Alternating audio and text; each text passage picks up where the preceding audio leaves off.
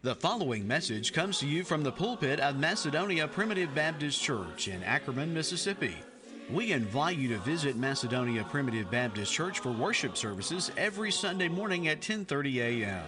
Macedonia is located at 11 Staten Road on Highway 15, 5 miles north of Ackerman, Mississippi. For more information about Macedonia Primitive Baptist Church, you may visit our website at macedonia-pbc.org. Let's go to Isaiah chapter 32 for just a moment. Isaiah chapter 32. We're so thankful for the blessing of the Holy Spirit in our meeting yesterday and the preaching of the Word. And I had a lot of thoughts and was stirred on really every message, but particularly Brother Paul's message. Brother Paul spent some time in John chapter 4 looking at the interaction between Jesus Christ and the Samaritan woman at the well. And you know, the Lord knew, and He made preparations beforehand that He must needs go through Samaria, and He chose His travel plans to get there at the exact right place, at the exact right time. He even sent His apostles away to go and get some food where it was just Him and her. But you know, for her, it was just a regular day. Right. She didn't know what was coming. You know, we're going to start, Lord willing, spending some time on the radio, diving pretty in depth on the Lord's providence. And that word, providence, pro means before. The root word of the rest of it is video, which speaks of vision. So vision before. But God has perfect omniscience, so He has perfect vision beforehand. But providence is not just omniscience. It's not just seeing a need beforehand. It's that He is procuring everything that is necessary for a need that will come in the future. He is preparing everything that is necessary for when that need arises. Exactly what you need is there provided for you. Amen. And that's what Jesus did in making His preparations to go and minister to this woman at the well there in Samaria. But for her, it was just a regular day. And that's how providence happens, right? Brother Chris talked about Ruth. Her hap was to light on the field of Boaz. She didn't know what was going on, but the Lord knew what was going on, and Boaz knew what was going on. Boaz knew who she was. She didn't know who he was, but Boaz knew exactly who she was. So it was just a regular day for that Samaritan woman, and she experienced the living water. Jesus talks about that. She experienced that living water, and yet that living water is refreshing. It's refreshing to a thirsty soul, and particularly in her instance, she was currently living in a state of sin. She'd made mistakes in her past, and she was looking for fulfillment and satisfaction and identity in the things of the world, and particularly in marital relationships and even non-marital relationships that are inappropriate. She was thirsty, but she didn't know what would satisfy her thirst. You see? And there's a lot of people that they're thirsty. Their children, and you know, we don't know the exact state based on the text there in John chapter 4, if this was a description of conversion or regeneration. My thoughts are, and they're just that, she had some knowledge, and it may have just been head knowledge of worship. She knew a Messiah was coming, and it seems like maybe she was looking for that Messiah. So I'm going to approach John chapter 4 as conversion, not necessarily regeneration. Right. Yeah.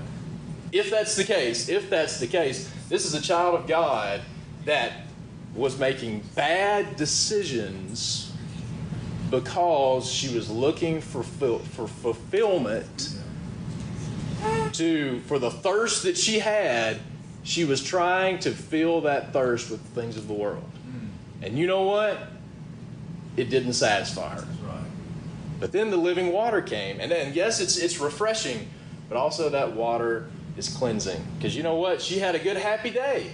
Right. Okay? And boy, we can have a good, happy day in worship. But you know what? There were some things that she had to go home and deal with. She had to leave that man that she was living in sin with. She had to make changes because that water is cleansing. It's not just refreshing.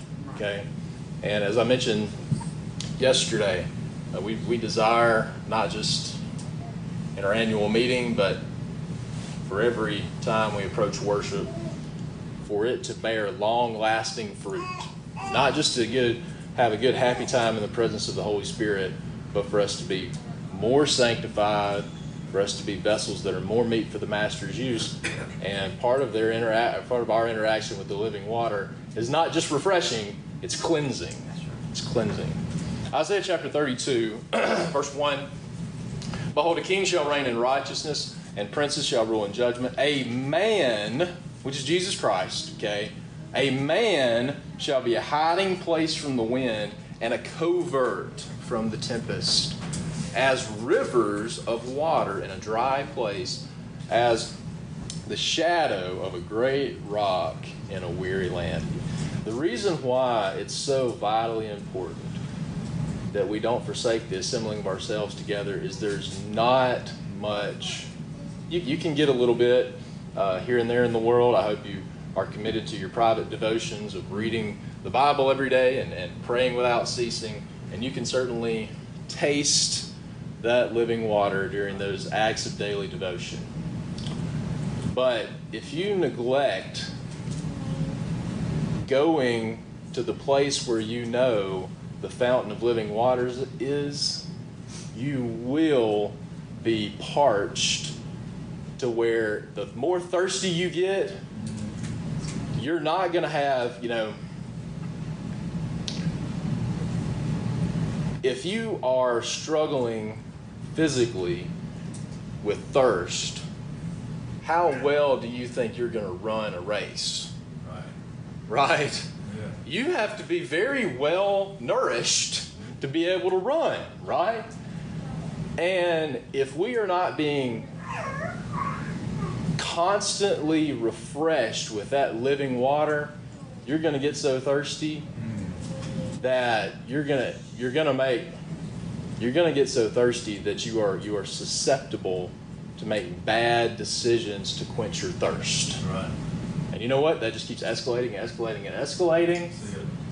And the more you forsake it, the more that you're satisfied with bad water and dirty water and the water of the world instead of the living water. Okay? But notice, Jesus Christ here, I love the language.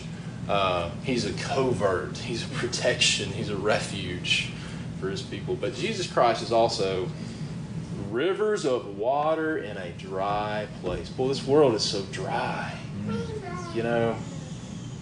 Solomon tried to, it's just amazing. It's such a cautionary tale, and it's devastating to see the devotion that Solomon had, the wisdom that he displayed, and then he just, for some reason, wasn't able to bring to his mind or wasn't able to pick back up the words that the Holy Spirit allowed him to write. And later in his life, for some reason, he was trying to satisfy the spiritual thirst that he had with all the things of the world. And essentially, the book of Ecclesiastes is his summary of what he found in trying to satisfy a thirst that only the living water can satisfy. You want to know what his conclusion was of trying to satisfy that thirst with the things of the world? Yeah. Everything under the sun is vanity and vexation of spirit. Right?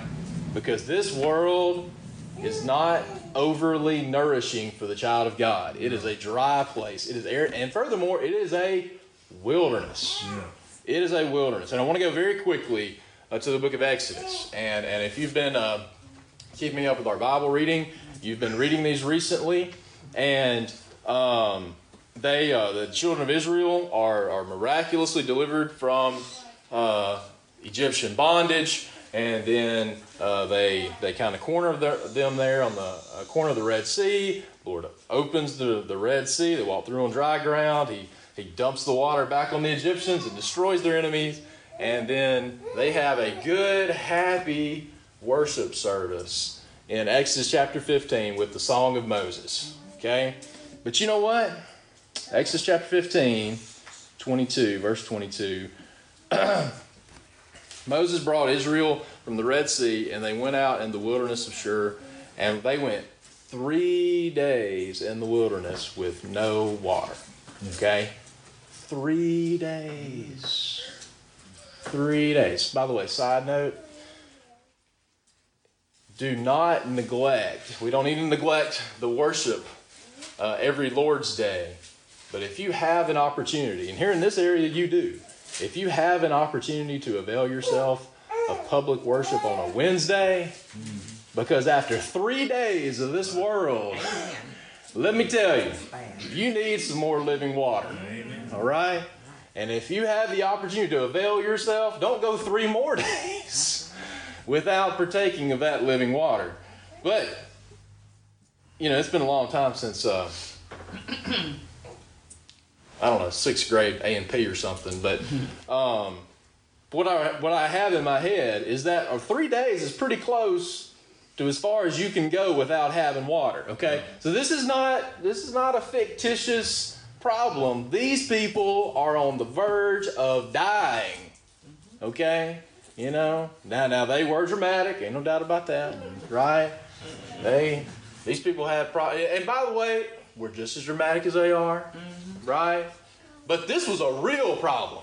This is a real problem. These people were probably on the verge of dying from thirst. And then you get so excited because you see water. They show up on this area here it's called Marah. They see water, and then they go and they taste it, and it's like salt water. They can't drink it. And what do? They blame the Lord. They blame the Lord. And the Lord is so gracious to make those bitter waters sweet. But the point I want to make here, though, is that I want to highlight a few more things. That the next chapter, then they complain about food. And the Lord gives them what? Manna. Right? And then they get a little bit farther on, the 17th chapter. And notice, I feel like this is a geographical location, okay? But how interesting is it that this is described as they're having these struggles as the wilderness of sin? Yeah. It's called the wilderness of sin. And what happens, number one, when we, Lord forbid, we choose to willingly forsake the fountain of living waters. Yeah. But even if you don't willingly do it, this world is just going to wipe you out. Yeah, that's right. Because there's no spiritual nourishment for you. And just 3 days with no spiritual nourishment, you are going to be so parched. And guess what? When you're physically, thankfully I've never reached that point, but just when I'm working outside for a few hours without having something to drink, you know what? When you come back inside, you might be a little salty with somebody and say something that you normally wouldn't say, or do something that you normally wouldn't do. Why? Because you are physically not functioning the way you normally would because of a lack of thirst. And just like we've been talking with fear recently, when you let that impact your physiology, you will not make the same decisions you would if you are perfectly nourished and healthy and thinking clearly. Okay?